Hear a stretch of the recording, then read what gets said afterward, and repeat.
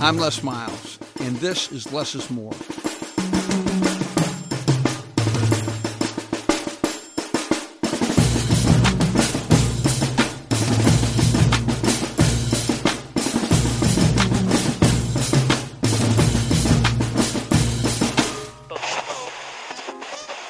Welcome back to the third week of the Less is More podcast. I'm here with my great friend of life, John Wangler, and my eldest daughter, Smacker Miles. Unbelievable week in college football. I mean, just as an example, Texas plays USC and just kicks their butt, and they've started the season as average as they could be. Unbelievable games. I mean, they're close, tough, hard-fought games, some huge upsets. If you look back over the scope of the games, they were some great matchups, and we saw some great football across the board. Let's talk about those preseason polls that came out. These always come out so early now. They come out in the summertime, and we hear all these predictions, and we're led to believe them, but are they really believable? I think it's crazy, to be honest with you. I don't think that anybody knows how strong or how weak a team's going to be until they line up. And, John, just like the great teams that you quarterbacked, it's based on the character of the team, not so much what it says in paper. Well, this guy runs fast, this guy's tough, he's returning All-American. You don't know until the emotional makeup of the team solidifies what kind of team they're going to be. And the idea that you could pick the number one team in the country early is truly honest. It's going to be easy because Alabama is so pick number one. So yeah, you can pick number one. It might be hard to do 5 through 15. So separated themselves from the other teams, but the rest of that group, it's about 20 teams that if in some way they put it together best, they could win it. Well, I agree. The other thing is it's based so much on the year before and really the history or tradition of that program, right? And I think it really takes into October, maybe mid-October, before you really start to see some separation of the pack. Obviously, injuries early, would play a key during the summer, spring ball. But you take out those first, whether you go Alabama or Clemson, and then you start, as Smacker said, 5 through 20. It all depends. A lot of things come into play, and I think they shouldn't even really put anything out till at least mid-October till you get kind of a feel and see how these teams get off to a start and who steps up and who doesn't. The preseason polls can always be extremely incorrect, but there's people like me that don't want to go the entire offseason not talking about football. So they serve a purpose. To me, it's pretty well defined. Your crazy college football fans are going to look at them, see what's happened in the offseason, see who has good returning starters, and there is something to be said for those facts about a team, but that's what they are. They're facts. And like you say, the emotional makeup of the team is a lot less statistical and a lot more emotional, and it has a lot to do with how that team performs. Let's start with the biggest game of the weekend. We both kind of knew it would be. LSU was at Auburn, get the big win on the last-second kick by Cole Tracy. The national media picked Auburn. And Smack picked Auburn. That puts me in a category with a lot of smart football people, so I'm fine with that. People, no question. Me and you picked LSU, though, I believe. There's any question, babe. We're way ahead in the yearly total. I don't necessarily want to go back and do and I add have a that question up. for you, Dad. I just saw a stat on Twitter that Auburn's defensive line never rushed. They only rushed more than 4 guys once, and it was a 5-man rush. So they never got pressure on Joe Burrow. What kind of defensive plan was that? Sometimes those mobile, fast, not like burning fast, but athletic quarterbacks can give you a little hesitance in terms of, pulling your ears back and just ripping it up the field, because if they get out laterally, they can go get 10 yards by themselves. And so, at times you can make a mistake because you must pressure the quarterback. Making the bugger step up in the pocket, that's a good thing. I mean, he isn't going to make those throws. He beat them with his arm. I'm just telling you, it was the defense that played for LSU and Joe Burrow's arm. I mean, there were some of the most really special completions in the back end of that game that really led for the walk-off field goal game winner. John, as a quarterback, what does it do for your confidence to get through 3 games without turning the ball over at all? No interceptions and no fumbles. Because Joe Burrow hasn't yet. Yeah, that's what, as Les would preach, right? You don't have to be the greatest specimen at quarterback athletically. We all would love to have a Cam Newton or however you would want to draw up the perfect, physical specimen for quarterback. You got to have a guy who does not make mistakes, right? It doesn't turn the ball over and gets you in the right play. And hopefully you can get a little bit, of the other stuff as well, extend the play. And like Les's point about a guy like Joe Burrow, he may not be Michael Vick, but he makes enough pressure and worries the coordinators enough because he can move around and extend plays. But if you got a guy who's not making mistakes and turning the ball over at that position, that's worth its weight in gold. I'd rather have that guy with a little less athleticism than you got the ridiculous athlete who's going to keep throwing it up for grabs and throwing it around the lot. Because, it gives yourself a chance. It keeps you in the game. You turn the ball over, I don't care what kind of team you have, you're going to have problems, especially the confidence of your offense and your defense. When you keep putting those guys out there after a sudden change turnover, it wears them down over the course of a game. You know what's an interesting thing, too, John? People don't realize how physical that game is. I mean, Grant Delpit, that safety, he made some of the best tackles, cleanest. I mean, just wrapped him up and set him down. And when you have your safety, your center fielder making those kind of plays, boy, you got a physical defense. And obviously the front seven are terrible, just a tough force to run the ball against. I want you to know something. I really enjoyed that game. That was well played all the way to the end. Put yourself in a timeout at 2 seconds, and then kick the game winner. That was really well done. Way to go, Tigers! There were some questionable calls on Saturday. Have you ever had referees apologize to you after they made a bad call? Not on site, but I've run into a couple of those. And here's what happened, John. 2 good calls were picked up.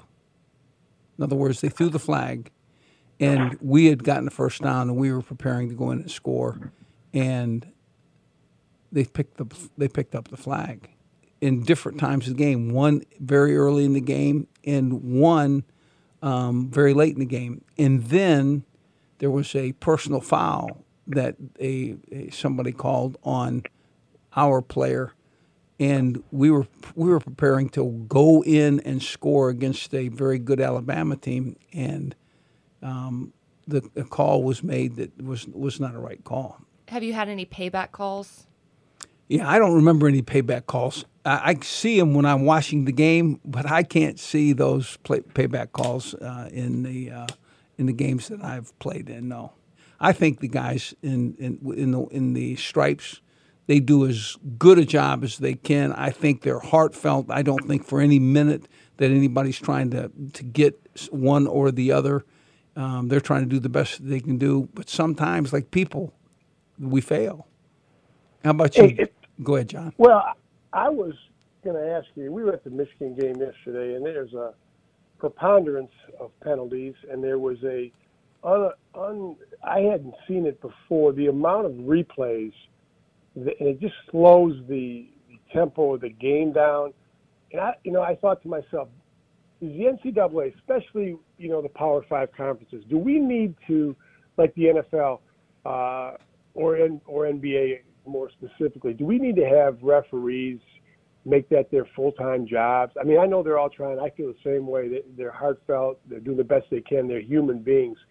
But with all the pressure and what's riding on these games nowadays, do we need to do maybe a different system for these referees? Because I'll tell you, the amount of replays that they go up there and some of the and the amount of, I don't know, to me, the calls, especially head to head now. I mean, it's changing the game. And when you view the game, it's a different experience because of what's going on with the replays and with the referees. It really is. I think they should be doing it from above entirely. There shouldn't be refs on the field. You put the coaches in the press box for a reason, so that they can see the field better. And you have designated coaches that are up high to be able to talk to the ones on the field. So why wouldn't you have a guy on the field that's communicating with the people making the decisions from above? Do you know how many mistakes are made but with this system? And here's the real crux of the issue. They tell the replay official, the guy that's watching the feeds, to support the call on the field and say it this way. If you don't have fully confirming view and evidence that this should be overturned, then you stay with the call on the field. Well, I have been around enough calls that you could see the video. Well, you had to take this into account. In other words, he caught the ball. This would be Pat Peterson against Alabama. He caught the ball and had 2 feet in and then stepped out. But the problem with it is the camera angle when he caught the ball was above the footwork. In other words, you couldn't see the footwork. And then the view of the body was from the back, and so you couldn't. So in one scene, you could not see the catch and his feet in bounds. But in 2 scenes, you could see both the catch and the 2 feet in bounds. What was the issue with using both? They didn't want to use both angles? They called it an incomplete pass, and it was a pick. And it would have been a great opportunity for us to, have an advantage in that game. But they said no. I mean, and again, it was based on one thing: the people in those instant replay officials trying to support the call on the field. When that referee is looking through that 4x6 or 6x6 little hood on the field, is that the view he's seeing, or are they feeding him down all the different camera angles from up above? That's my question, because on that little screen that they got on the field, there's no way, unless they're giving them multiple shots from above, that they could have a better opinion, really. Well, in the SEC, they have a command center, and the command center is on all instant replay, has a vision and a conversation. Okay, in other words, they don't necessarily make the call, but they assist the white hat in what they see. But you're right. I mean, it's exactly the issue. The game day game, Ohio State versus TCU on the neutral site in Jerry's World, that ended up being a really high power offensive game. I think we all kind of picked that one because we felt like Ohio State would be a superior personnel team, and I think that's exactly what that showed. I think Gary Patterson is really a fine coach. I think what he does with the quality of people that he gets is he coaches them well over their heads, and he plays extremely well. I think that Gary Patterson's team is still very viable in the conference race, but not, in my opinion, does he get the firsts in Texas. But he does a great job coaching. And again, just like we all know, it was very close initially, and then an Ohio State walk away, and it's based on real quality personnel. Ohio State's got, if not, I mean, if you look at Georgia, Ohio State, and Alabama, that personnel should be very similar. I really was impressed with TCU, though. They had more pieces of the puzzle than I expected, and their talent shined in a way that I didn't see it shining against Ohio State as far as the skill position guys. Did you see any of that, John? I did, and I was impressed with some of the skill guys. And they've always, as you mentioned about Gary Patterson, he's done a great job down there for a long time, and he's put some guys in the NFL. They have some talented players skill guys, and their tempo offense does a nice job. And I think the point was that you made. If you look over the last 5 years, I mean, talent-wise, it's been Alabama, Ohio State, Clemson right up there. But Ohio State's got, just a ton of talent. And this Dwayne Haskins is a tremendous quarterback. He came in as a really redshirt freshman last year and beat Michigan when J.T. Barrett got hurt. He's a dual-threat kid, throws the ball well, and they got two good running backs, who are as good as any tandem in the country. And they just got a lot. I mean, they got a lot of weapons. So. Well, how about LSU starting their third-team quarterback, Joe Burrows? I mean, I'm just saying. Yeah. I mean, came from Ohio State and transferred. Yeah. Yeah, that's something. And they got two quarterbacks. They got another guy, Ohio State, this Martell. He's probably the reason Joe Burrow transferred. He's a ridiculous runner. So, I mean, that cupboard is well stacked. I saw some footage of the Ohio State crowd when they saw the LSU game and Joe Burrow having success, and they were all cheering for him. That's just cool. One of those special moments of sports. Now we get to talk about the team of Texas, the University of Texas, and that big win that I called. Vomit. Anyone else see it? The 900th win. Oh. Now joining Michigan and Ohio State with 900 program wins. Do they count your excellence. Someone interrupt me. Yeah. Do they count your swimming wins? Is what I want to know. No, then we would have the most wins in the country because Texas is good at all the sports. Oh, okay. Well, here's the truth.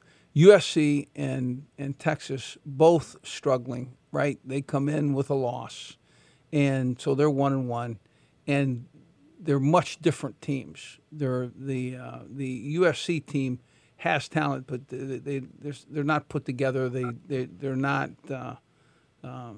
There's not a great discipline to that unit, and Texas is playing at home, and that was the first time the Texas Stadium looked like what I expected it to be. Yeah. They had 103,000, and I don't think it was. I mean, it was half full most of my college years. Yeah. So just to have that kind of turnout, I'm really glad the guys played well. They had McConaughey on the sidelines. It was cool. Oh, my daughter wants to go and watch McConaughey on the sidelines. Hell with the football team. So I just. You've been buying Fords ever since you started doing those commercials, right? Now let's talk about another SEC game. We all expected it. We actually all agreed on this prediction. Alabama killed Ole Miss 62-7 at Ole Miss. The Alabama quarterbacks are still just the storyline. We're trying to get them not to be, but they are. Tua is still 100% on third downs. He was 13 for 13 at this point, which means that from last week, when I said that stat, it was 10. This week, it was 13. So just to let everyone know, that was 3 third downs that he completed. Wow. Only 3. Yeah, 3 of 3. Yes. Yeah, which just counts. Like, way to go, but it was only 3. Yeah, and there was not many third downs. It just tells you that they're scoring without getting to third down. Here's the interesting thing, too, John. The quarterbacks against Ole Miss have put up 388 yards and 332 yards in the first 2 outings. So it just tells you that they can't stop a pass to save their butts. Okay, but the question for you is, this game, we know, Alabama manhandled them. That there's not much of a story there. The story to me is that Jalen played again. If you're Saban, do you continue playing Jalen? To me, if I'm the coach and if I'm ready to win, I don't care if that means that I have to use the guy's eligibility. And I know that that's terrible to say, but if I'm ready to win and it's going to take 2. You haven't used it. They're allowed to play. I know you haven't used it, but do you use it is my point. What I'm saying is you're allowed to play in the first 4 games. So you're going to keep your... But would you try not to play him after 4 games? Let's call him, keep your second-team quarterback ready to play. And then, so now he's played, has significant experiences, and for the 4, and then you stop. And let's say you don't play him unless the game is on the line. Okay, because you want to win the national championship. But what about... And winning a national championship is really what those two quarterbacks are about. What about Game 7, you're Alabama, Tua's the man, he's still handling the team perfectly, you think he's the national title quarterback, you're up 50 in the second quarter. Do you put Jalen in? For no reason. To make sure that Tua stays healthy. Right, John, for no reason. So you just go to the third string guy to save? Yeah, you're up big. You don't. There's nothing. But let me tell you what. If you're in the, let's just call it the 11th game, and it's a knockdown drag out, you just lost your first quarterback. He's got a let's say a smashed hand. So nothing that's going to keep him out of the playoffs. But you have to win that game. Let's call it the Georgia Alabama SEC conference. championship. Conference championship. Let me tell you something. That is an important, big time need, and Jalen wants to play in those games. I mean, he realizes this is a championship game. This puts the team in a position to play in the playoffs. Oh my gosh, this is why he came to college. But what if you're the coach and you decide to say, I'm going to play both of them because it's going to take both of them to win the title, and you want the team to be behind both of them and for both of them to support each other the way they did in the national title game? John, what do you think? Then you could just burn his eligibility, say we've burnt it, and have them work together and have that be kind of the team's game plan with the quarterbacks instead of acting like, well, hopefully we don't have to put him in. I think, after Game 4, you do exactly what you said, Les. If it's out of hand, you play the third string guy. If it's on the line, you play Jalen. But throughout the course of the year, during practice, Jalen is getting, you're probably splitting the second team reps between Jalen and the third guy. Great so that point. he is not rusty or anything if he has to come in to win a game. I think, that's how I would play it, okay? If we need him to win a game, he's in. If not, we'll try to have him redshirt, but he's going to stay involved the whole year and be getting enough reps so that he's ready to go if something should happen. Makes a great point. And playing great in a significant game is really what he wants to do. So, I don't think the coach will have a significant issue. How many quarterbacks transfer in this position? You know what I mean? Show up, they're going to play Tua. Hey, I'm transferring. You want me to tell you something? I like the idea that you're a teammate and that you're a part of the Alabama team. And if the coach wants to use me in a significant game, I'm in. And that's what it should be. Mm-hmm. One of the biggest upsets of the weekend was Wisconsin getting beat by BYU at Wisconsin. That was equally as shocking that they came into Madison, and I guess after the game, they were celebrating in the BYU locker room to Jump Around, the theme song of the Badgers. So it was, well, they can't listen to music with curse words, so it's not like their options were a little bit limited to start with. Well, they can listen to Earth, Wind, and Fire like less than I used to. That's exactly right. It was that's a huge, huge win for BYU. We have their offensive coordinator at BYU come from LSU, Jeff Grimes. He was our offensive line coach. Obviously had ability to call plays and construct game plans because his suggestions were extremely well taken. And obviously, he goes into a very difficult place to play because I want you to know bratwurst and cold beer is being served in Wisconsin at all times of the day or night. And that place is difficult to play. And I want to give a shout out to Jeff Grimes, a great job, the offensive coordinator there, and his family, the number of Grimes kids running around.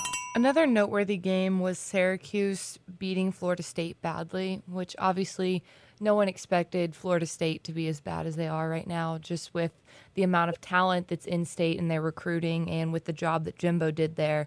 So what has gone wrong for them so far this year? Besides everything. Trust me when I tell you, John, Jimbo Fisher recruits. they had players there. There was no question about it. So what's Willie Taggart doing then?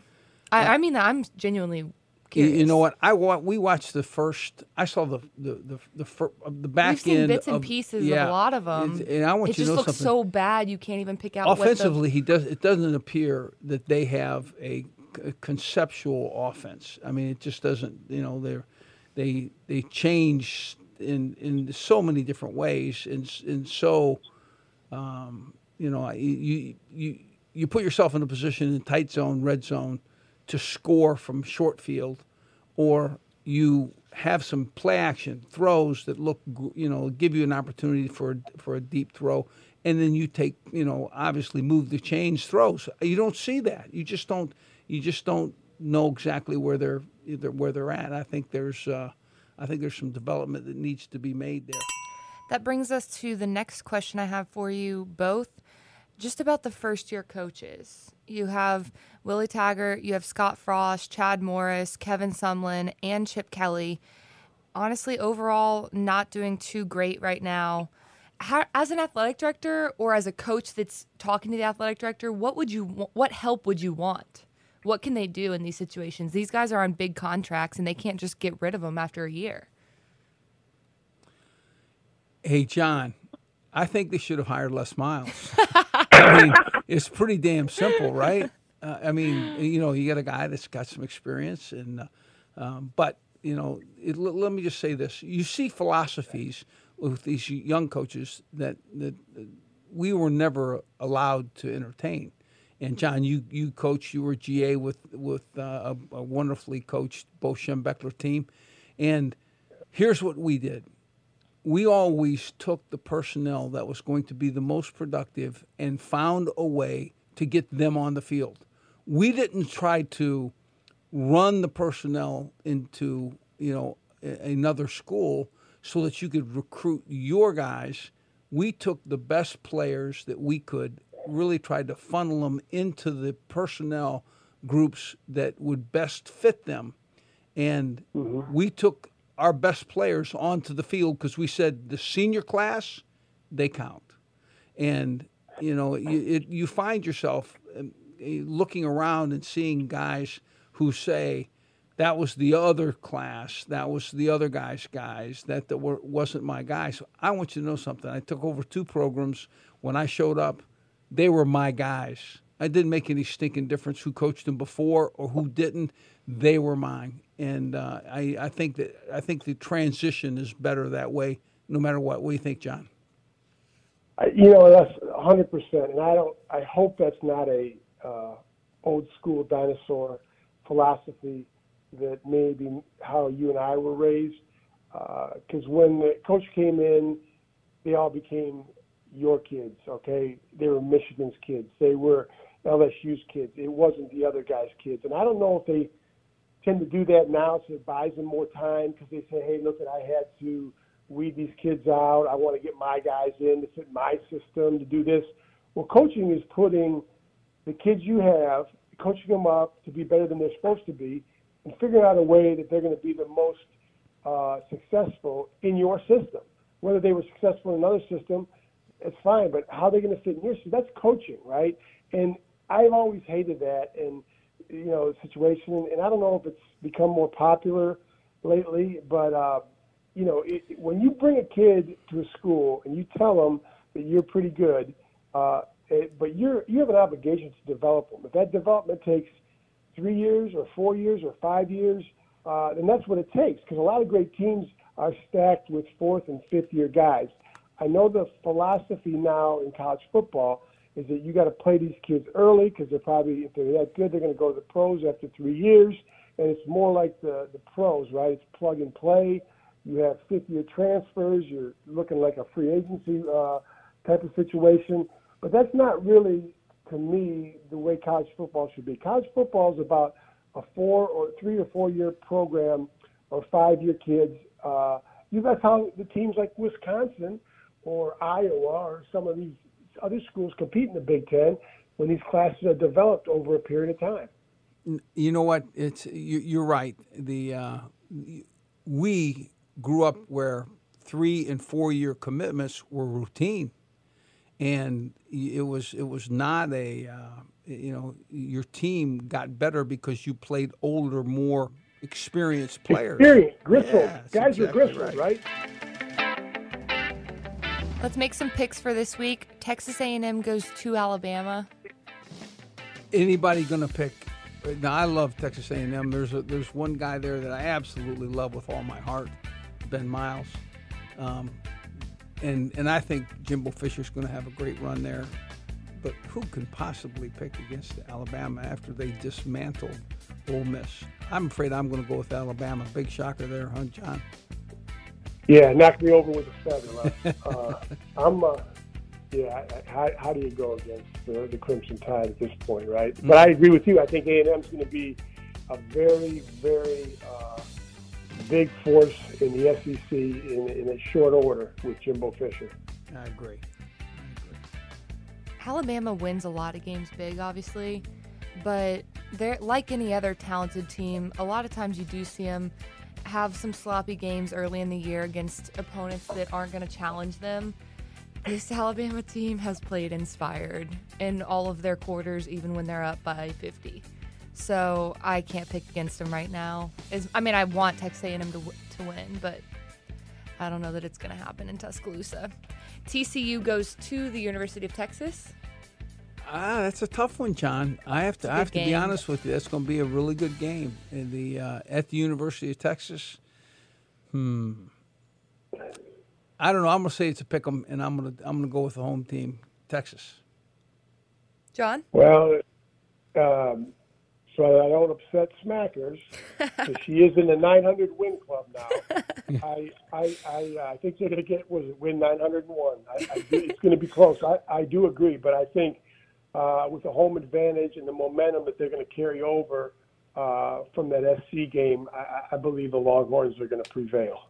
I agree. I think Sam Ehlinger is just gaining confidence each week, and I think they have a big win against TCU. They ran him on the goal line. It goes to show you that he's not a fleet-footed, nifty guy, but he is strong and he can turn it north and south. Yep. Stanford goes to Oregon.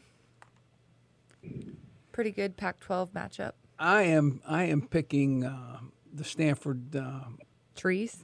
Yeah. Are they the trees? Green Oaks. Cardinal. Come on. Yeah, I know it. The Christmas tree. It's surely not an intimidating mascot. No, it's not. But I want you to know something. I think it's smart, and I think it's physical, and I think it's Stanford. And I like that. I like what Coach Shaw has done with their identity there. I think that they realize that they must play physical, and they're going to be smart. And so I like Stanford, and I'm not sure that Oregon is playing great football just yet.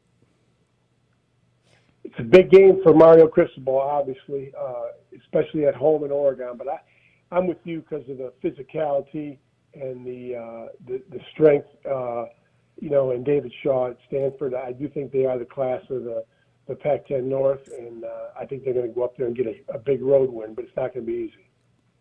I agree. I think Stanford gets that one. Arizona State goes to Washington. Herm Edwards, obviously, coaching at Arizona State.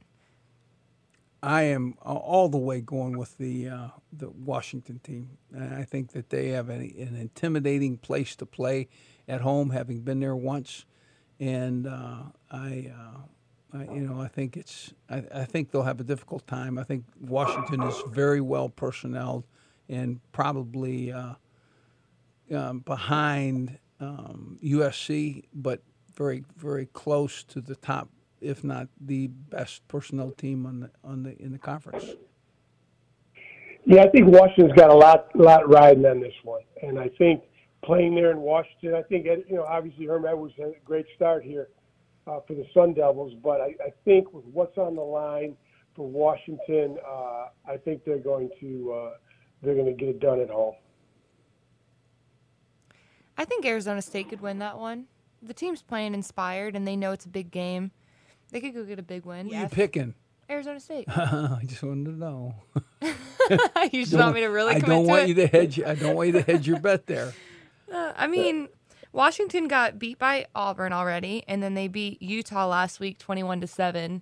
But if Utah can score 7 on them, Arizona State can score 24 on them. So if Arizona State can hold them to 21, see, I'm just working it out over here. Hey, thanks for tuning in. The Less is More podcast. Make sure that you subscribe and give us a good rating. The phone number would be, if you want to call and ask questions, would be 833-LESS-MORE. It's been a lot of fun for John Wangler, Smacker Miles, and Les Miles. This is Less is More. Thank you. Have a great day. ThePlayersTribune.com